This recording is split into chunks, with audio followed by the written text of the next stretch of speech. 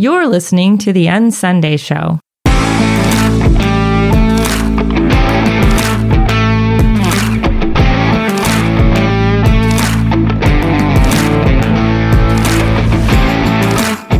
Leaving behind religious obligation to find a more authentic expression of Christ in us. This is the Unsunday Show.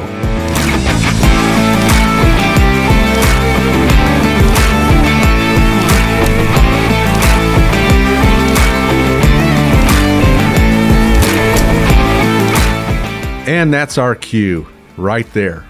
Hey, welcome to the Unsunday Show with Mike and Mac. And guess what? I am Mike. And I am Mac. And we're both sitting here behind the semi-golden microphones. Absolutely. It is gold. Yeah, well, that one piece is. Yeah, that's kind of what made me think of that. But yeah, here we are on another edition of the Unsunday Show. And we have that new intro that we just had play. And sounded great. Yeah, I'm excited to have that. And so we got the new theme song, we got the new intro, all of the above there that we have going. So awesome. The Unsunday Show is moving along. Hey, this week we thought we'd talk a little bit about several topics that came up that I received a postcard in the mail, and this triggered some things with me. I don't know how you're so lucky. You get postcards like that. Yeah, exactly. So I'm not going to name names or anything or, ministries or whatever, but I get this postcard in the mail, and on the front there's this guy leaning over this podium with his hand out, and he's like in this position of divine authority or something, It just to me it looks bad because I was there. And I think this just looks bad, and it kind of triggered some things with me, and it says postcard about this upcoming event and it's called Preaching with Precision and Power. Yeah. And I looked at this thing and I thought, oh man, there is so much wrong with this thing. And so the title, Preaching with Precision and Power. And this guy's like in a power position as he's standing there, looking down at the lowly laity. And that whole clergy laity thing is all over this picture. I've got the power, I've got the authority. You all sit there and listen to me passively, and I'll tell you what's true, I'll tell you what's false, and then you go home and then I'll see you next Sunday. It's really sad to see stuff like that. It looks like, they know what they're doing. Yeah. And there's no Jesus. Yeah. Or it's Jesus light. Yeah. Missing the power and wonder of him. Yeah. It's all about the top-down CEO thing within the nonprofit corporation. That's what the apostles always talked about. They always talked about they were coming from the power and of the Spirit in them. Their speech was not human wisdom. It was just the revelation of the Spirit, Christ in them, speaking. Yeah. They probably were amazed by what they were saying themselves. They're like, whoa, that just came out of me? This is amazing. But it's a total different kind of experience. That leaves me thinking that I'm not enough. Exactly. Yeah. I look at that and I think, I need help. Yeah. I can't really know for myself that this guy's got to tell me how to know Jesus. Because he's the expert, he's the clergy, and he knows. Yeah, exactly. That's what we assume. Because that's the system we've inherited, and we don't question it. We don't question why it's that way. And it kind of gives you the impression that Jesus is distant. He's not really knowable. For myself, man, all the stuff that it's bad. That's really bad for us. It is. It's really unhealthy, and it's really bad. And having been in that position and having been there for a number of years, I can relate personally to how bad that is. And here we are in this position of power and authority over people, and telling them what they need to believe and what they need to do, and they're never going to be doing enough, and they're never going to be believing right. So I need to tell them more and more. Earlier today, I forwarded you an article that a listener had sent to me about an Acts 29 group in the UK, the Crowded House. And this is in Christianity Today. And next week, Lord willing, we're going to go through that article together and kind of interact with it. But it's a whole thing of, the abuse of power. People only have power over you within the assembly, within the church. People only have power over you to the extent that you allow them to have power over you. Yeah. Jesus very specifically said that in the assembly, in the ecclesia, that this power struggle isn't to be. He said that's how the world operates. That's how the Gentiles operate, those outside of the people of God. That's what they do. It's a scramble for the top. It's a CEO top-down authority. It's I'm in charge and you're not, and so you listen to me or there'll be consequences. Jesus said it's not to be that way among you, but whosoever would be great among you must be the servant of all. Well, we don't see that a lot in corporate church. We see the power struggle going on. We see those in charge with the power struggling to keep the power in order to exercise it over the people. And that whole clergy laity thing comes in. And then, we have the issue of honorific titles. And like this postcard was addressed to me, it said Reverend and Mrs. Michael Adams. Well, Rev. I was disappointed it didn't say Most Reverend. Yeah. But yeah, it's the honorific title thing that separates you out. Yeah, I don't understand the attraction, or I guess one thing is I don't understand how they could think that they would be able to have that kind of control over people, but I know it happens. People do give it up, but that's surprising to me that they would think they have that kind of control, especially this day and age when anything can be questioned. As my buddy always says, Greg, Google it. I go to I Google it and I can find out about something and know whether somebody is really telling me the truth. Of course, not always everything you find on Google is true also. Right. But I'm just surprised that people would give up that much control over their lives to somebody in a pulpit. Yeah, exactly. Because that's what we're conditioned to, Greg. I'll tell you this, church has trained the ecclesia out of us. If the pastor doesn't show up on a Sunday, we don't know what to do. We're kind of lost. I mean, if he calls in and ahead of time and it arranges some kind of a thing, but we're so pastor-centered. And this isn't a slam against those with shepherding gifts. That's not what I'm doing. It's the system I want to address. We're so pastor-centered that we don't know how to function without that person. And if that person just doesn't show up on a Sunday, what do? Well, you have a mini concert. You pulled a sermon out of a Sunday morning and you got a mini concert. I mean, let's just be honest. That's what it is. If there's no lecture, you're just left with music, which can be really good music. Yeah. I'm not coming down on the music either. I'm just saying that there's this system that doesn't promote the Spirit of God working in a person's life freely apart from the system. Yeah. Everything's got to come back to the system. In this podcast and previous episodes, I've talked about the centrality of the pulpit. I've talked about the centrality of the pastor. Why is there a pulpit? And just the dangers of that. You think about, you see it. We live in the same basic neighborhood. We're a couple miles apart, but we both see it. The sandwich boards go up on Friday night or Friday afternoon or whatever, pointing to the building, come in here. Yeah. We're in here. Here's our time. And, a lot of people are okay with that, and that's okay. But those of us that are on a different journey, we start to see the difference. And you start to understand that everything points to the pulpit and ultimately to a sermon being preached. It begins with the signage that point to the building, or it begins with a website that points to the building. This is where we're at right here. We're over here. And then when you get into the building, what's next? Everything points again to the pulpit. You've got the pews or the chairs or whatever. Everything's facing the pulpit. So you got the signage pointing ultimately to the pulpit because they want to get you in the building. And then when you get into the building, you've got everything pointing to the pulpit because it's all facing that way. And then you've got the pulpit elevated on some kind of a stage or platform. But it's all pastor-centric. It's all pulpit-centric. But aren't you glad that on the day of Pentecost in Acts 2, no one was scrambling around looking for the pastor? Well, what do we do? What do we do now? We got the Spirit. Spirit came. Where's Pastor Joe? Yeah. And again, I'm not coming down on pastors. I was one for years and years and years. But it's just a system that's brutal. It's a system that doesn't let the ecclesia function. It doesn't let every member function. It lets a few members function while the others watch. It's passive in the pews. Well, it's a substitute for Jesus Yes. and knowing him. That's what we've been brought into, which is amazing, to know him. But everything is kind of centered around the preaching. Yeah. Oh, for and sure. the teaching. And the emphasis is on that. When I read the New Testament, the emphasis is on Jesus.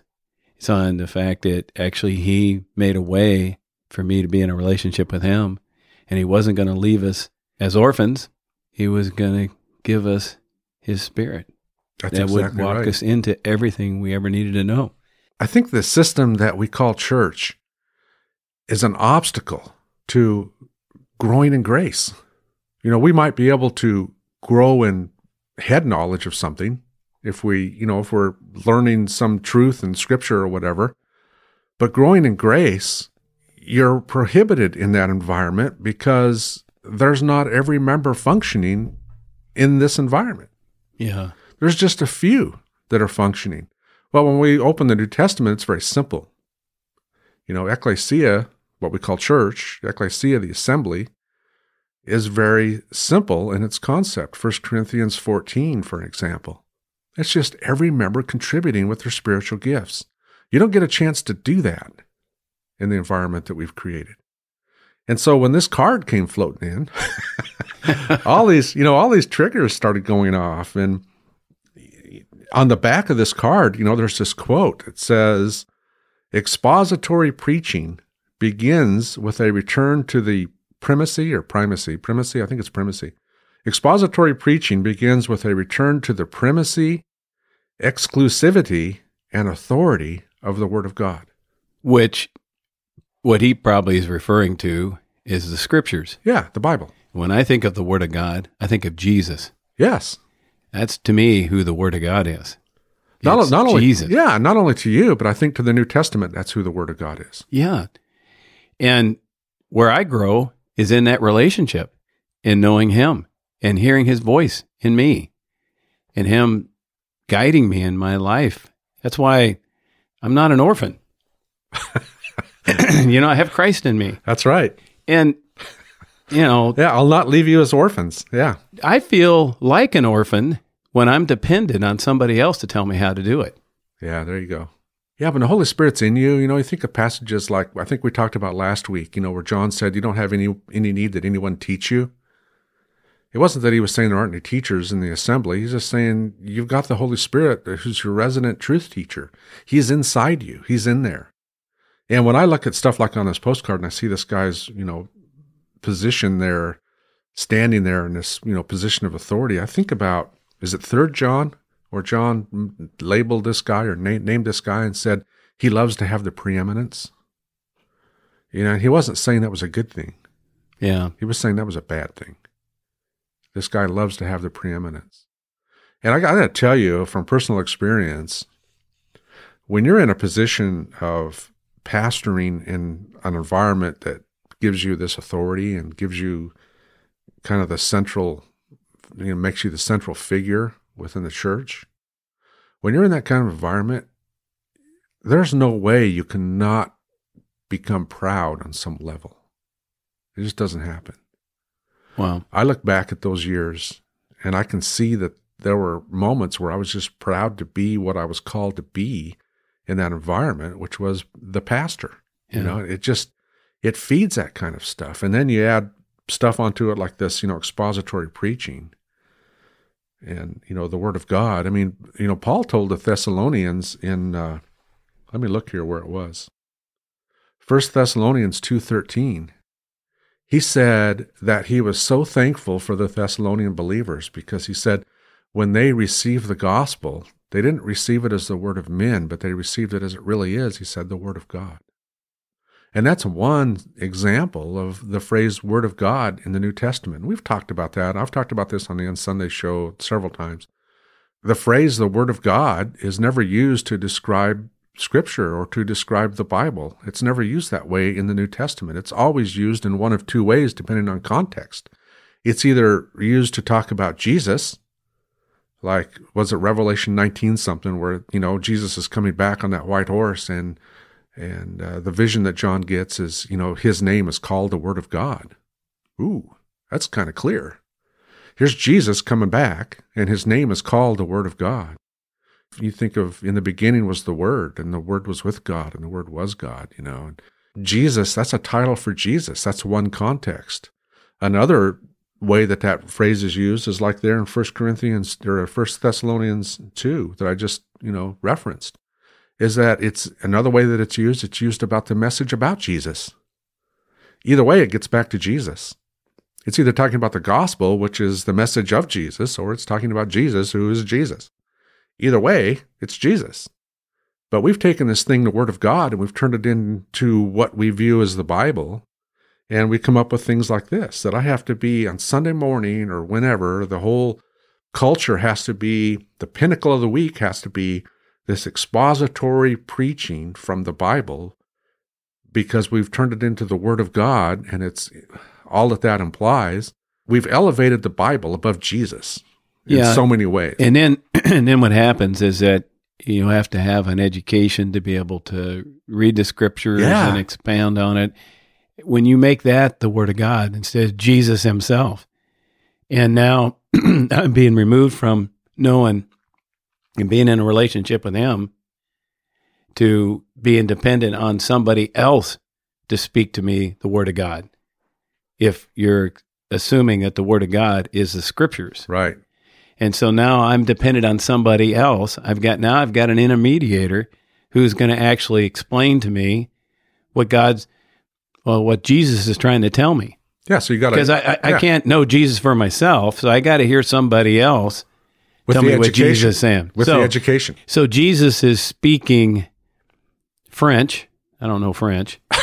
And so now I've got this French guy who interprets. That's the pastor. And so he's going to tell me what Jesus is saying, interpret so I can hear it in English. And so now I know what Jesus is trying to tell me. It keeps you dependent on that person. Oh, absolutely. Or on that system. I mean, that's church history. Yeah. Church history is replete with that.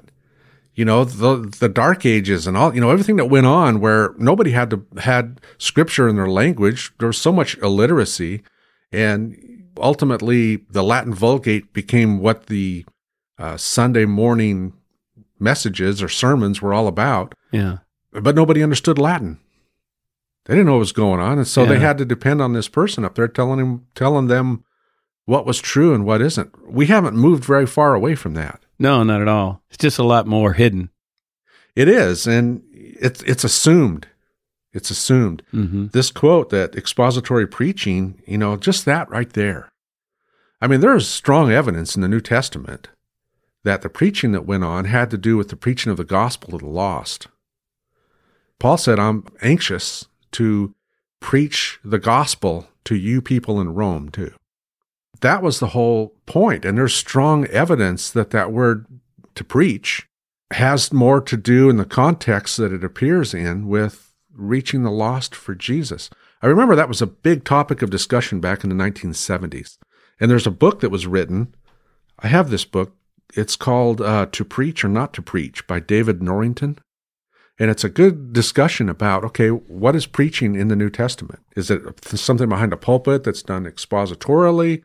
Or is it something that's related more to taking the gospel to those that don't know Jesus? And it's a really good conversation within that book. And again, it's called To Preach or Not to Preach. We've taken that thing and packaged it and put it behind a pulpit. And we insert ourselves back into scriptures that talk about, preaching. And in my opinion, we take what we know in our culture, in our day, our experience, and we insert ourselves back into scripture in places we don't belong. And we say, well, this is what we know, so this is what must have been happening back then. But that isn't what was happening back then. There are no sermons in the New Testament. I know we called, Matthew 5-7 the Sermon on the Mount, but it wasn't a sermon. Nobody there was calling it that. It wasn't like a modern sermon. Jesus was sitting on a mountainside with a whole bunch of people, and probably the only ones that really heard him clearly were those close enough within earshot. Well, unfortunately, if you have certain type of, you have certain denominations and you have certain seminaries, and they all have a systematic way of looking at Scripture and interpreting Scripture. And so now you get their version of what they think it's saying, and it's compounded because then they interpret everything based on that view. Right.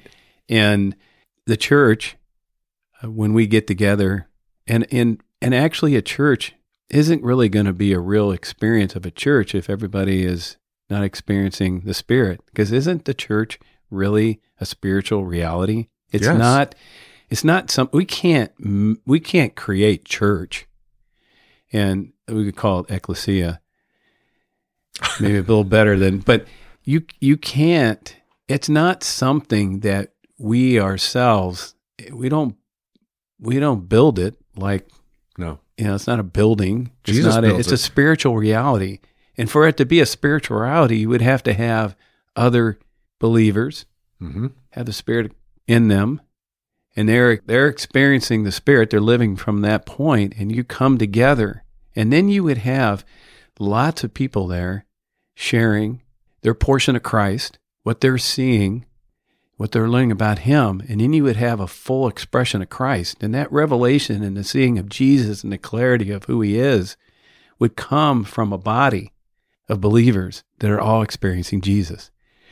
It would not be coming from just one person. And the problem with the system that we have, not only are we just one person trying to explain to us what Jesus is telling us, but he's also corrupted in the sense that he has some theological bent that interprets Scripture a certain way based on what he has learned or the seminary he's been to or something and that's his.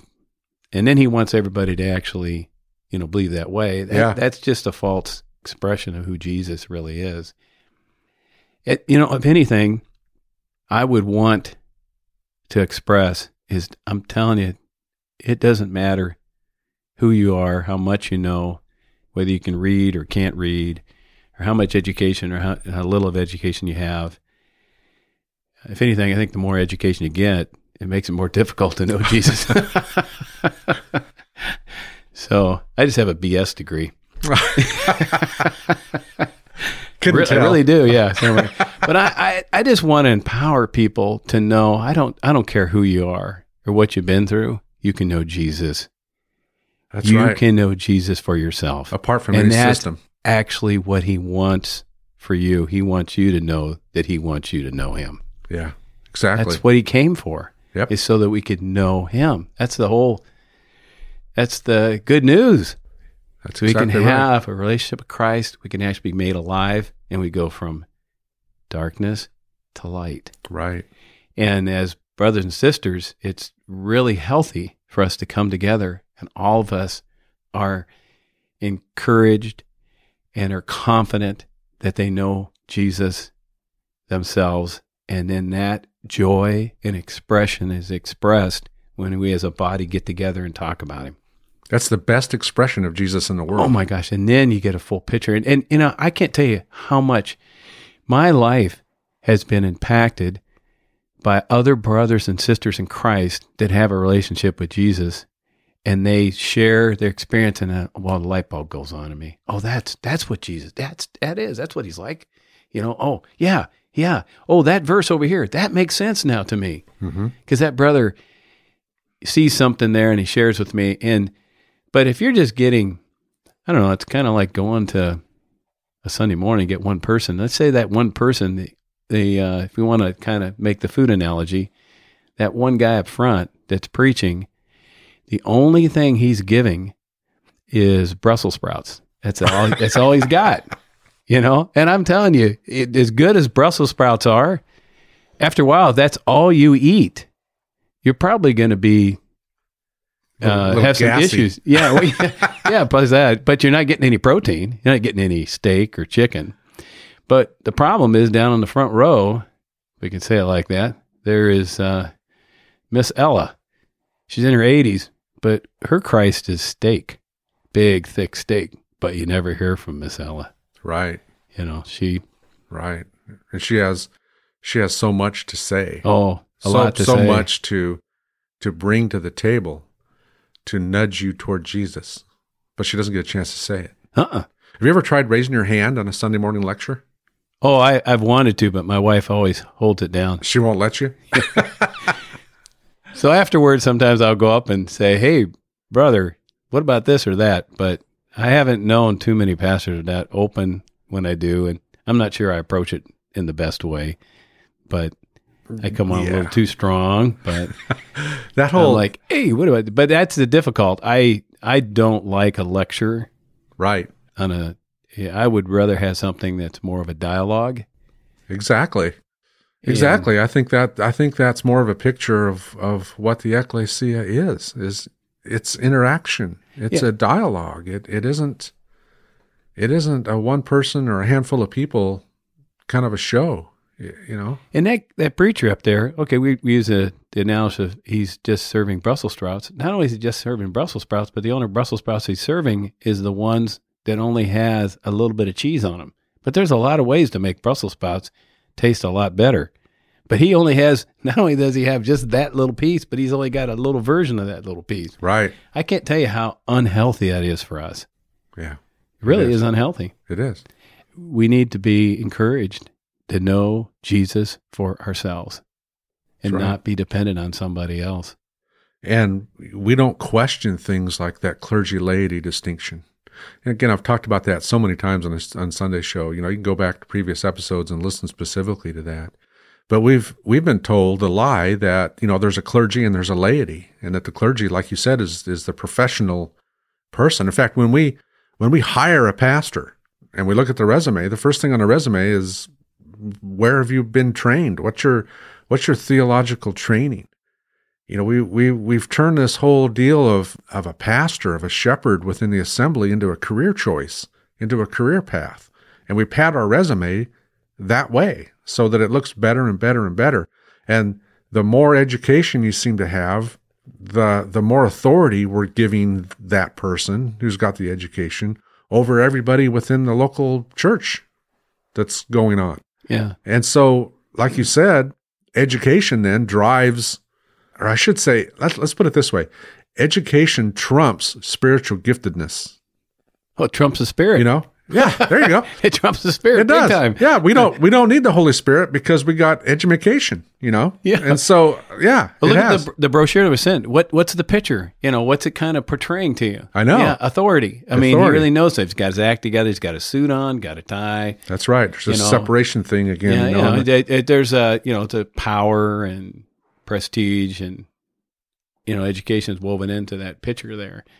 It's sad. It is. Because it's real sad. And in the New Testament, there is no clergy laity distinction. There is no us and them. There is no professional versus non-professional. There's no, with Scripture, the word laity doesn't appear in the New Testament, but a real closely related word, laos, does, and it just means the people. And when it's used in the New Testament, in every context that it's used in, when it's talking about, the church, the assembly, it's referring to the entire assembly. Not to a few people in it, but the entire assembly, including the shepherds. And the word clergy also appears in the New Testament, but the word clergy, which is the Greek word kleros, actually refers to the entire assembly as well as God's inheritance. It's referring not to segments within the assembly, but to the entire assembly when that word appears in the New Testament. Again, we've been told otherwise, and most of us don't question it. Yes. We don't stop to question this thing. But in the assembly, we're all equal. We're all brothers and sisters. We're all on the same playing field. And that clergy laity thing, that separation is divisive, and it inhibits and prohibits spiritual giftedness from functioning as it should. Yeah, Jesus came to take all those layers away. That's right. And we're busy putting them back in. What did Jesus do? He came down. He's God himself. And he becomes a man just like you and I. Yeah. Just like us. Yeah. Why? Why did he do that? Because he loves us. Yeah. Totally. And he got right down on the level with us. And he meant for that to be that way for all time. He wasn't going to recreate a religious system with layers of priest and... That was already in place. Yeah, it sure was. And it distorted who he was. Jesus is the authentic God in the flesh. It's what he's like. It's who he really is. That's exactly right. What a kind, amazing person. It took Jesus to reveal the Father to us, because John said no one's seen God at any time, but Jesus has. And Jesus revealed a Father to us that we had misrepresented, we had misunderstood.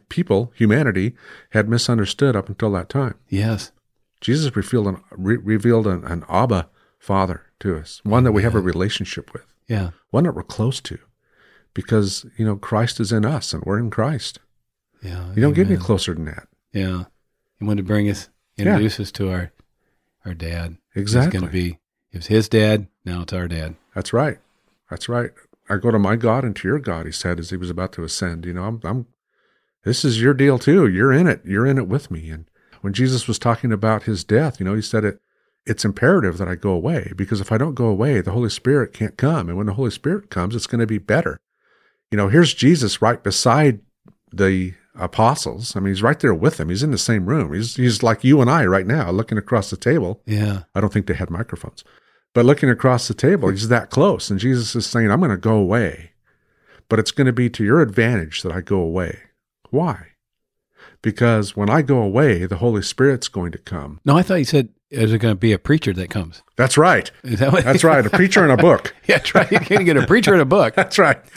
He said, when I go away, the Holy Spirit's going to come, but the Holy Spirit's not going to be beside you. He's not going to be with you, he said. He's going to be in you. Amen. And man, what a difference. Man. The Christ in you, the hope of glory. But when we get into systems like this, that gets obscured, that gets fuzzy, because all of a sudden it becomes about performance. It becomes about authority. It becomes about listening to and submitting to the authority that's in charge.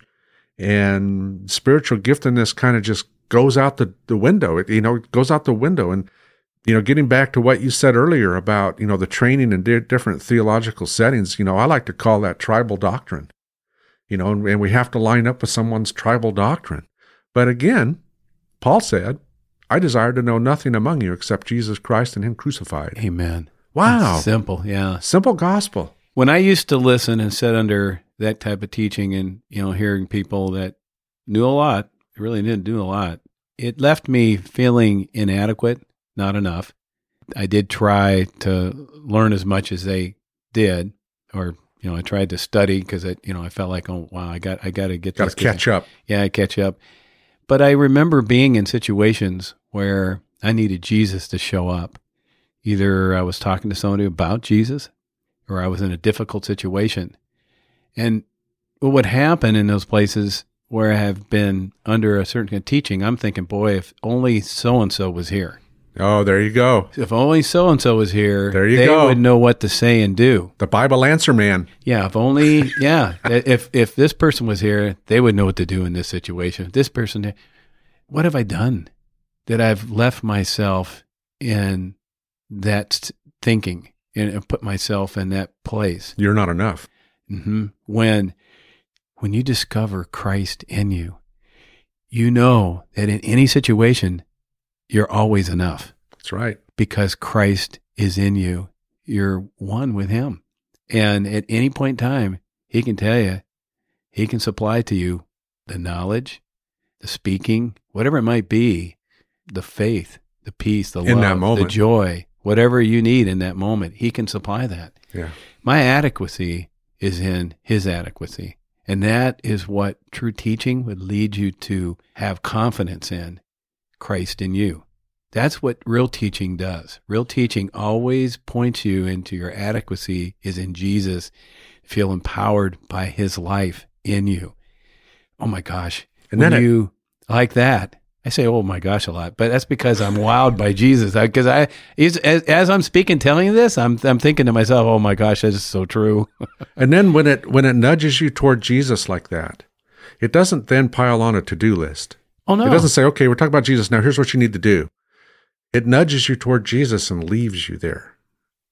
Because that's a beautiful thing. Yeah. Because it's the Holy Spirit's job now to take that message of Jesus, to take that, the beauty of the gospel, the beauty of his love for you, and do with you what he's going to do with you. That's a work of the Holy Spirit. That's not my job to give you, okay, here's 5 points of discipleship you need to get busy on right now. That isn't the point. We don't preach Jesus plus something. Yeah. It's Jesus plus nothing. And the most beautiful thing that we can do and the most helpful thing that we can do with people is nudge them toward Jesus, give them a view of what Jesus is really like, and then just kind of let it sit there and see what God does. Because he's going to do something with it. He's going to do something with it. But that's up to him. I'm not the Holy Spirit. That's beyond my pay grade, and I'm not going to get involved in that. But I see things like this, and man, I have such a history of this the postcard thing, and it just set off so many triggers and things I wanted to talk about with you today, the preaching and, the whole sermon thing, which really the sermon thing started to originate around 300 AD. And by, 400, 450, it was solid, man. It was there. I mean, the whole sermon thing, that was, it came from Greek rhetoric, and people were getting saved out of those pagan cultures and bringing in these practices into the assembly and developing them further there. And, that continued. That's church history. Well, we don't question that. We think, this is normal. I got to do what pastor says, and I don't know why it popped in my head, but question authority. No, I'm just teasing. Yeah, there you go. Sorry. It's the system. Yeah. No, it's the system that's killing us. Yeah. Question to know Jesus, to be, you want to, that's the important part, is if you're not seeing that. You do want to question it. If it's not representative of who Jesus is, and it's not actually making him big in you, if it's not making Jesus big in you, then you want to question what you're hearing. That's exactly right. And Christian, as we close, just a reminder, God has qualified you. The New Testament says you are qualified in this thing. You are qualified to speak about Jesus. You're qualified to live a life, that's adequate right where you're at right now. Jesus has got you right where you need to be, and you're just free to be you. You can wake up in the morning and be you, whatever your personality is, whatever your quirks are. You get to just be you because, man, he's nuts about you. The Father is absolutely nuts about you, and he's nuts about you. And the Father isn't looking at you through, a Jesus lens or Jesus filtered glasses. He's looking at you because he has made you righteous because of Jesus. He has made you clean. Jesus said, you are clean because of the word I've spoken to you. He said that to the disciples. He wasn't talking about the Bible. He wasn't saying you're clean because I recited scripture to you. He said, no, you're clean because of the word that I've spoken to you. And that word is the gospel, which is the word of Jesus. And Christian, God has made you clean. He's made you adequate. He's made you enough. And you don't need anyone to instruct you. If your journey is similar to ours and you are struggling with, wow, I'm in this system of church and I'm seeing things and I feel like I should leave, but I feel guilty.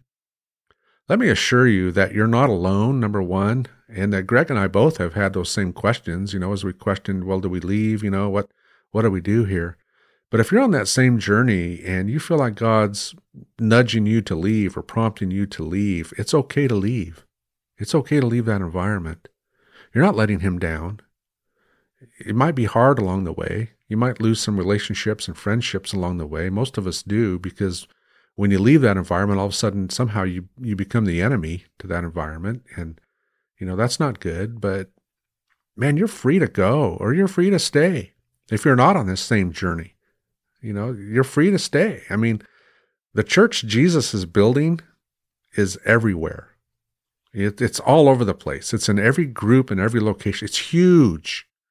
And Christian, you are adequate. You have become the righteousness of God in Christ. What does it say about something that has pressure to stay? There's pressure to be there. What does that say about something? Yeah, when there's that pressure? Because something that's attractive and life-giving and amazing, you can't keep yourself from it. Christ is our life. And man, he is so beautiful and so attractive that I don't need to be scolded or instructed on how to be there with him. Yeah. I wake up in the morning with him. Amen. Anyway, we better close this thing up. It went a little bit longer than our normal 30 minutes that we're trying to keep things to. But y'all, thanks for joining us. Mac, did you have anything further to say? That's a wrap. That's a Mac wrap. Right. So thanks all for joining us. And our address again, our web address is unsunday.com. We'd love to hear from you. There's a contact form there.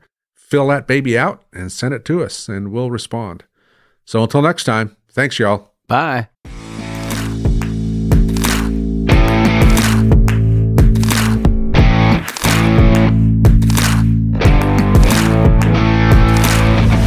Thank you for joining us on the UnSunday Show. To be a part of this ongoing conversation, visit us online at unsunday.com.